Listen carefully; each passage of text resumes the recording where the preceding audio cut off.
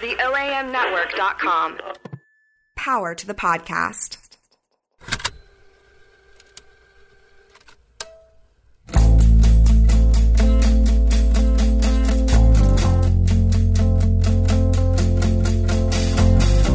Welcome to the Permanent Record, an arts and culture edition. I'm Josh Spickler, Executive Director of Just City. We're a nonprofit criminal justice reform organization based in Memphis, Tennessee. The Permanent Record is our podcast about the criminal justice system and how we can work together to make it work better for everyone. For this episode, we talked with hip-hop artist and Memphis native Marco Pavè. Marco is a critically acclaimed musician who says he is, quote, creating a soundtrack for a moment. It's a very accurate description for his newest album, Welcome to Graceland, and most of his music for that matter. Welcome to Graceland tells the story of the protests that occurred there last summer. It also features his formidable skills as a musician and his commitment to speaking up loudly about the need for reform, accountability, and sensibility in our criminal justice policies. We think that made him a perfect guest on the Permanent Record. We hope you agree. Marco Pavè, thanks for joining us on the Permanent Record. Man, no problem. It's good to have you. This is a first for us. We don't dive into culture and arts quite often very often on this podcast, but I'm happy to do it today. You're a Memphis guy, right? Mm-hmm. Born and raised, what part of town? North Memphis. Yeah. Actually, right down the street from here. We're at Crosstown Concourse, the newly remodeled and renovated and fantastic Crosstown Concourse. It wasn't like this for most of your childhood. Oh no, all of it. Most of my adult years up to this point now too. So it's very exciting to be, in this building finally. Yeah, sure. Do you have any other connections to the building, like from growing up? Did you ever come here? Nah, it was like it was scary. You shouldn't, No, don't come near it. That was just what it looked like. It was abandoned and big and dark. Yeah. Where'd you graduate high school? East High. East High, so out public. And then you started on the music scene here when you were really just a kid, right? Mm-hmm. How old when you? When I really started, I was still in high school when I really dived into it for the first time. The Memphis Flyer just posted like one of my like horror stories is a one of performances, like worst gig. Yeah, that was a cover story this week. And so tell us that story. I was 15 and we was going to audition for this talent show at Fraser High School auditorium, and I had just like downloaded these beats. It was a website called SoundClick, and I downloaded the beat. It was a really nice beat, and I had a whole song to it, and the guy, I paid $50 submission. My dad did not want to pay this $50 for me to So you had to come submit. up with the money yourself? Well, he did, but he gave me a hard time for it. And so we did it, and then I performed, and then after my performance, the guy was like, oh, you had this tag in your beat. You're not serious. Because of the website. Yeah, exactly. So you're not serious, and if you were serious, we would have blah, blah, blah. So nothing was wrong with the performance, like, lyric wise or skill wise or anything. He was just like this beat. I'm like I said, I'm 15 years old at the time, right? And you're like, I can fix the beat. That's not the problem. Like that's not the problem at all. So they was just like, you're not serious, so maybe next time you can come back. But they kept the $50 obviously, and I had to go home and deal with my dad on top of the you know what I'm saying, because he didn't want to pay it in the first place. So now he felt like, see, I told you. This is your very first example of how hard the music business is, and it was your own dad. Yep. So, yeah, that was a terrible show. I've had worse shows than that, but that was just like, that was the worst show to make you feel like. Yeah, because you're only 15. Exactly. Like, it really, I felt that one. Like, that sucked. Yeah. You're not that much older now. What are you, 24, 25 years old? 24, yeah. Well, you're doing much better now. Oh, yeah. Your beats, they're not being criticized like that. So, but, obviously, Just City and the Permanent Record, we talk a lot about criminal justice, and your newest album, and probably all of your work, it has this real sort of fundamental commentary about what it's like to be a young black man in a place like Memphis, Tennessee. Was that a conscious decision at age 15? That's what I had to say back then, or? No, I tell people all the time when I 15, I maybe started to make the transition towards, make it more social commentary.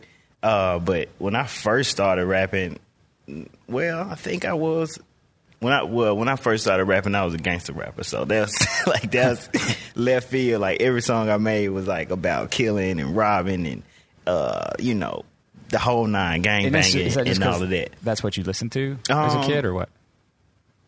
That and that's what we saw. Like that's what I saw. Like I was I got into my first gang in the 8th grade. So it was the lifestyle that we witnessed not on a daily basis, but we could see it happening. I remember when I had to be like 13 or something like that. It was a gang war in my neighborhood, and it was late night one night, like 10 p.m. I saw a guy hop out the bushes with a sawed-off shotgun. Like they was looking for somebody. You know what I'm saying? So it was a real life experience. But I wouldn't call your music now anywhere close to that, right? No. Yeah, I don't. I had to learn how to tell stories without putting myself in first person, saying I did X, Y, Z. Mm-hmm. When I know that there are people, it's me telling a story instead of me saying I did. I shot this person or I killed this person. Like, there's enough stories out there of somebody else doing that I don't have to, influence people by saying that I did X, Y, Z. And so that's what I was able to get to that point. At 15, I wasn't there, definitely. But there was a transition point when because that was the same year in 10th grade, the summer, me and a friend of mine was playing with a pistol, and, it jammed and didn't go off, but it could have went off, and that was like the moment where I was like, you know what? Let me stop playing around and get my life together and get serious. Yeah. And so up to your most recent album, Welcome to Graceland, it tells a story, not from first person. Tell us about the setup. I mean, including some background on the Graceland protests in case people don't remember. Yeah, so that was last year, July 2016 was the I-40 bridge protest, and that was, super powerful moment for me, for everybody in the Black Lives Matter movement. Unfortunately, I wasn't there, but I flipped through the news, every station I'm seeing literally people I know, like personally. I'm like texting folks like, bro, I see you on the bridge, like this what's up, like, but it's still, it haunted me in a way. And I really just started to like take, in retrospect, I took actions that I wouldn't say I regret, but I would have done differently if I wasn't in such an emotional state. So I started hitting up, everybody, nonprofits that I've been working with, like, yo, we need to do something, y'all. Right. This is the perfect opportunity to, change the city, and basically get off our asses and do something. And then I think like a week or so went by, and the Graceland protest came up. And the beauty about the I-40 bridge protest is that no one was arrested, right. No one was injured, no one was pepper sprayed, anything. It just made the statement. It was a classic. That protest should go down in the history books as one of the best protests to ever happen. It was pretty remarkable. And the Graceland protest the following week did not go like that. Right. It was completely the opposite. And it was, if I remember, scheduled to coincide with the big anniversary of Elvis's death, yeah, right? So there were lots of people at Graceland, and that was the point. Yep. Right. And because what it did, the I-40 bridge protest hit the pockets. I don't think people are doing the research enough on it, but how much money did we lose in that moment? How much money did we lose for the bridge being shut down for 3 hours? Yeah. How much money was lost? So the idea was to hit the pockets, right. For Graceland, stop the traveling and stuff that was going to happen. But the problem was with that protest, it was less people. It was like on a weekday. It was, people had to be at work. This was the Graceland protest. This is a whole different scenario. And I witnessed people being dragged by the police. I witnessed just like a stronghold to show people like, this, y'all not finna do this again. And they really just, put the force on it. And that was the protest that inspired the album, because I was like, wow, this is pretty bad. Yeah, and so the album features a female describing her experience, and that's actually someone who was in the protest. Yeah, Dana. Yeah. Dana Ashbury, she was there. And, you know, we lined up like 5 deep across Elvis Presley Boulevard to block traffic. I was there, Jayani was there, Dana was there, TNT, a bunch of different folks. We were lined up, and the police was just like, we coming. Like, they was like, y'all better move. Y'all got like, 10 seconds to move. I got up and moved. They didn't, which is, I just remember that moment. Like, it was like he was coming towards me, and I just got up because I was just like, I don't know what he finna do. But Dana and Jayani, they didn't move, and that's what they do. And from that moment, she was dragged from that spot to the police car and arrested. And ends up in the emergency room, and it's a whole story. And it's a fascinating backdrop to a really good album. I mean, I'm, as you might guess, rap is not my primary music that I listen to, but that album is really great. Thank you. And that story and the cohesiveness of it is really remarkable. But you described, getting up when the cops are saying we're coming. I got up. You said that I think to me is an interesting a point of conversation for us.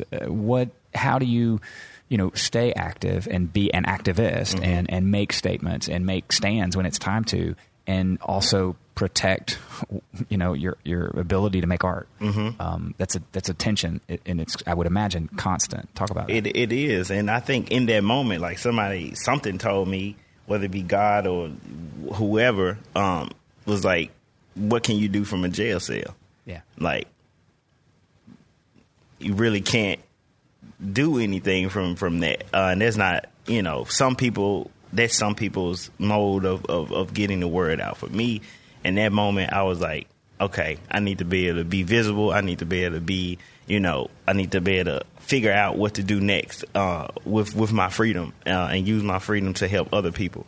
And that's because the concept of the album wasn't even a thing like that. That came way after the protest. That came way after all of just sitting up nights and thinking about everything that I witnessed, and then it came to me a couple months later, and that's when we were able to do the album. But for me, I had to think, hip hop is the platform to talk about all these issues, and once I sat with that long enough, and I was like, okay, I don't have to necessarily be at every single protest or doing, showing up and shutting things down all the time when I have a voice, when I can easily speak about it through music or in my interviews or anything, fundraising, there are all types of ways to be active and do things for the greater good. Yeah. What are some of those other ways you're working on right now? We'll talk about the tour in just a second, but aside from your music, what else? Fundraising and other things you just mentioned. Give us an example. So for the River Kings 2 tour that I did, we took some of the proceeds and donated it to organizations that doing good work around the city. I started a scholarship program. It's still not fully off the ground, but we were able to raise money for 2 seniors that are pursuing art, in their give money towards their whatever they want to spend it on as far as like art related things. I've done a TED Talk about arts entrepreneurship, which that's is right. I want to talk some about that because you don't really work with a group necessarily, right? I mean, you're kind of independent. You're not signed to a label. But you're producing really high quality stuff, and you're doing all this. Is that a conscious choice? Is it just because of your personality? It is now. Like Memphis just doesn't have the infrastructure. If we were in a different place, maybe signing a label deal would be the thing to do. But we don't have examples of that. Only examples I have are people who did it all themselves, from Yo Gotti to 3 6 Mafia to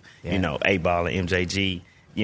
Those are the examples. And they all did it themselves. Exactly. Because they were in Memphis. Yep. So that's an interesting, I think, topic as well, is this sense of place that Memphis gives so much. Like, I mean, I would say that, Just City doesn't exist in another city.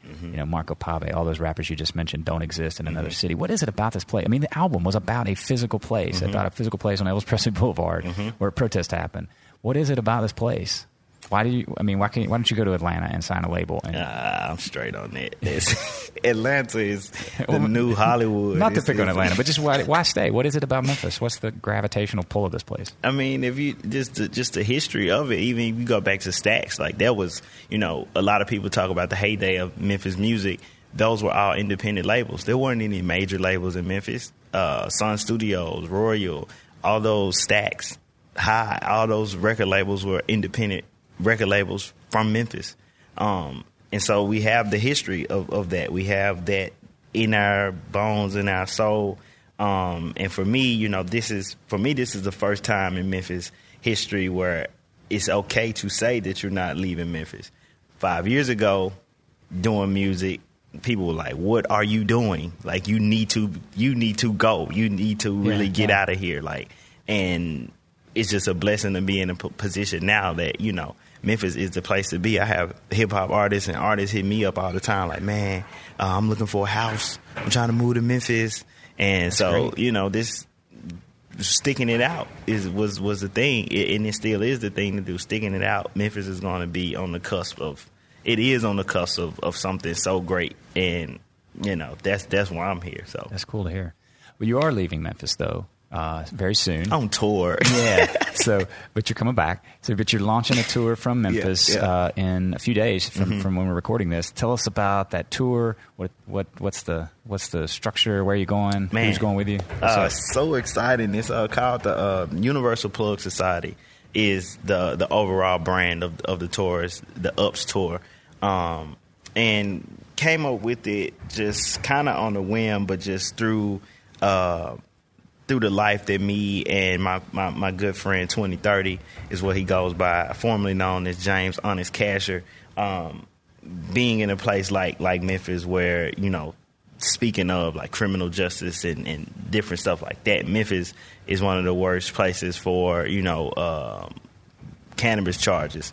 You walk down the street with a half a gram and you could go to jail and be in the criminal justice system for the rest of your life.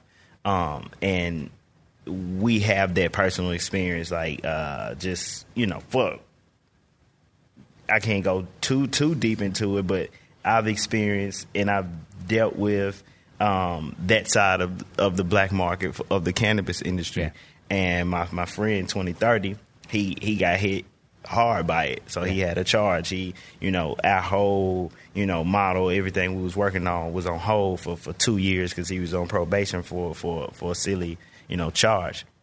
And, So can't leave the city easily. No, not at all. Working independently as a musician is not always satisfactory to probation officers. Those kinds of things stand in the way. Exactly. When that's your craft. Okay. And so everything was on hold for a minute, but then he finally, got off. And just I was able to still freely travel and go around. So I'm going, Denver, I'm going to Seattle, and you finally see like what it's like to be walking to a place and purchase cannabis without any trouble. You see people walking down the street smoking. You see, it's bars, it's hotels that allow you to smoke in them. And so it's just a polar opposite world. Right. No one is being arrested. No one lives are being ruined. So the tour has a theme then? Yeah, definitely. And that theme is? The theme is to showcase what's happening in these other places where cannabis is decriminalized and legalized, to show Memphis broaden its horizon to see what it could look like if we decriminalize cannabis in our state or the city. So is it a 5-city tour? 6-city tour. Tell us where you're going. We're going to St. Louis, Kansas City, so Missouri, state of Missouri, they decriminalized not too long ago. Okay. So we're going to talk to artists and people in the industry there, see what it's like now to not have that fear. Or is it the same fear and it's just the laws on the book and not practice? Yeah. And then we're going to Denver, where it is legal. We're going to spend like 3 days there. And then San Francisco, where California just passed recreational. A lot of people don't know that. It's been medicinal there only for a long time. A long time. California is one of the more, conservative states on the West Coast. A lot of people, have L.A. in their mind, but California is a huge country. It's a huge country. The 11th largest economy in the world. Exactly. Or something? Yeah. So then San Francisco, then we're going to head to Portland, and then Portland to Seattle. Yeah. So we got 3 major hubs of cannabis industry that we're hitting, and the other 2 are newly decriminalized cities. Yeah, fascinating. And who's going with you? Who all makes up besides 2030? Who else makes up 2030, and we just added hip-hop artist Snapboy Ty from Memphis as well. So 3 Memphis artists, and then we're taking a cameraman with us who runs a blog called Product of Memphis, and we're shooting a documentary to document each city that we go to. In Denver, we're going to like a think of a vineyard, but just for cannabis. So we're gonna be like it's gonna be a lot of fun stuff. And the perception that I was thinking about battling was these rappers are just going out getting high and of course. Blah blah blah. But I think we beat that perception by getting the support of Senator Lee Harris to write that letter, showing the support because he sees the vision. He knows what we're trying to do. And it might seem like that's what, we're just some rappers trying to go do that, but it's a mission. We have a mission, and it's important work. It's a very conscious effort, and it's sort of comprehensive. I mean, it's, I think, unique and rare to see artists of any genre of music, be that focused. Mm-hmm. So Just City was proud to support you too. That's awesome. And you did get that letter from Senator Harris, who is supportive of legislation that would decriminalize here in Tennessee. But as I don't have to tell you, there is no decriminalization in Tennessee. And in fact, the state just last year voted to not allow Memphis or Nashville to move on their own to decriminalize. There is some medical marijuana legislation coming forward this year, so it'll be interesting to see where that goes. Anyway, you're Muslim, right? Did you convert, or were you raised? I was raised Muslim. My parents converted in the 80s. I see. What's that like in Memphis, Tennessee, growing up Muslim? It was, it was definitely tough. I grew up pre 9/11 and then post 9/11 as a Muslim child in a predominantly Christian Bible Belt city. Yeah. So you could just imagine the questions and the things that people said to me. I was in the 3rd grade when 9/11 happened, and the following weeks and years were just, were you involved? Did you do that? Wow. Or who do you know these people? Like, I was ashamed to tell people I was Muslim for a long time. Yeah. Just living under that fear, because at the same time, the only country I've ever been in is America. So. Right. What are people talking about? As American as they come. Exactly. Like, I have no idea. And it is nothing that I ever agree with. But, amazing thing, I felt like I was the only Muslim in my neighborhood. But just recently, Midtown Mosque opened up literally like around the corner from my childhood home. So that's like full circle. And that just opened just this year? Or is that it opened in 2014, I think.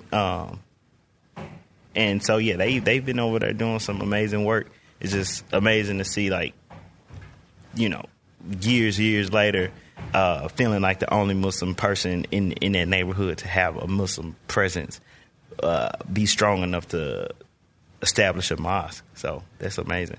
So I want to talk about maybe a song, like some very specific part of your art, and ask if there's a song that maybe we could play at the end of the podcast that would sort of paint this picture of your art as having kind of a dual purpose. Is there a song that you're thinking of? For sure. It's called 100 from Welcome to Graceland.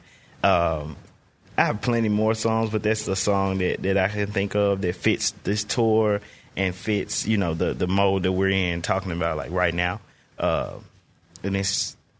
the idea of the song is it's really a song to talk about mass incarceration in the criminal justice system.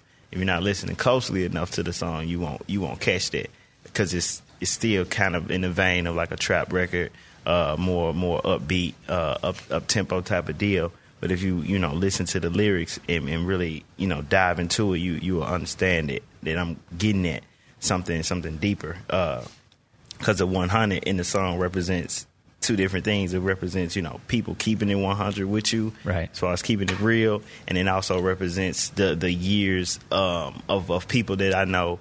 If we add all those years up that they have in jail, it equals to over 100 years. So that's how I'm thinking about it. That's how I was thinking about it when I wrote the song. So yeah, all right, yeah. Well, we'll play a little bit of 100 at the end of the permanent record this week, for sure. And instead of our normal music. So you're going on this tour. How can we follow you? What account? What social media accounts? What websites can we follow this tour? King of Marco on everything. Instagram, Facebook, Twitter.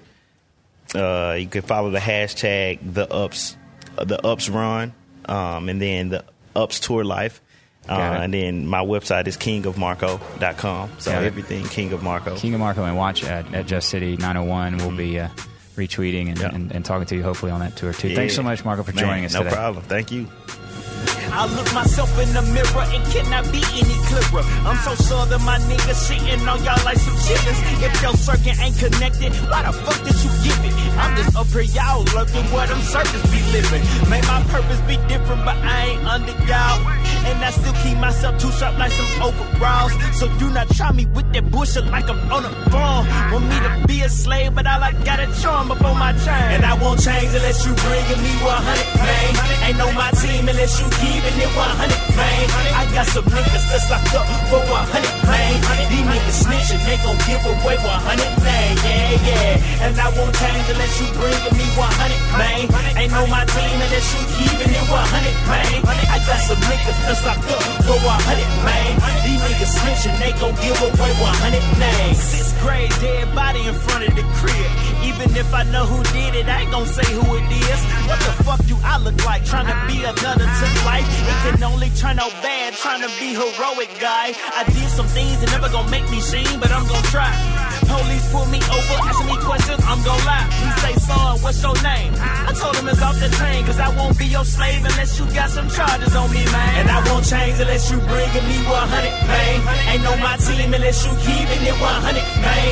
I got some niggas that's locked up for 100, man. These niggas snitching, they gon' give away 100, man. Yeah. And I won't change unless you bringing me 100, man. Ain't no my team unless you keeping it 100, man. I got some niggas that's locked up for 100, man. These niggas snitching, they gon' give away 100. And I won't change unless you bringing me 100, man.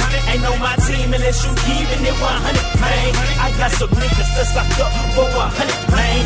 These niggas snitching, they gon' give away 100, man. Yeah.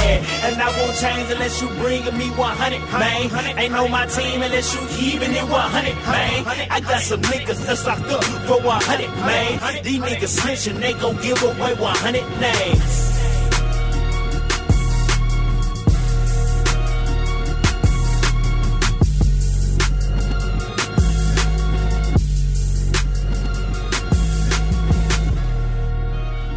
That was Marco Pavè from his most recent album, Welcome to Graceland. That was 100, song number 1 from that album. You can find it for sale. Remember, you can still buy music at kingofmarco.com. It's also available on Apple Music or Spotify, but consider supporting an up-and-coming local artist like Marco. It's good for Memphis. It's good for the arts. You can also follow his Ups tour and all things Marco Pavè at King of Marco on Twitter, Instagram, and probably social media platforms that I don't even know about. Give him a look. Thanks as always to Gil Worth and the OAM Network for providing support and distribution of the permanent record. They're the finest podcast network in Memphis. Check them out at theoamnetwork.com, or next time you're at Crosstown Concourse, have a look at their brand new studio. I am Josh Spickler, and this is The Permanent Record, a production of Just City. We have a brand new website at justcity.org. Check it out. Follow us on Facebook and Twitter at JustCity901. Subscribe to The Permanent Record, please, on Apple Podcasts, Stitcher, Google Play, wherever you get your podcasts. Thanks to you guys, we have over 2,300 subscribers on Apple Podcasts. So please keep recommending us to your friends and give us a rating, if you will. It helps us build our audience. In a Just City, we listen and we speak up. Our thanks to you for doing both.